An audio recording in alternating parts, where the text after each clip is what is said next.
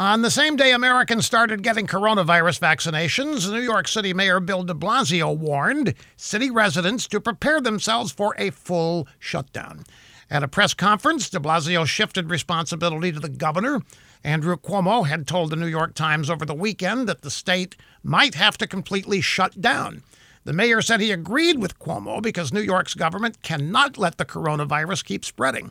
So they have to shut down, even though they are finally getting the vaccine. New York City restaurants were operating at 25% capacity, but that's over. Indoor dining completely shut down again. So even more restaurants are going to be forced to close forever. Now think about it. How many stories about restaurants and businesses being forced to shut down have you seen in the news?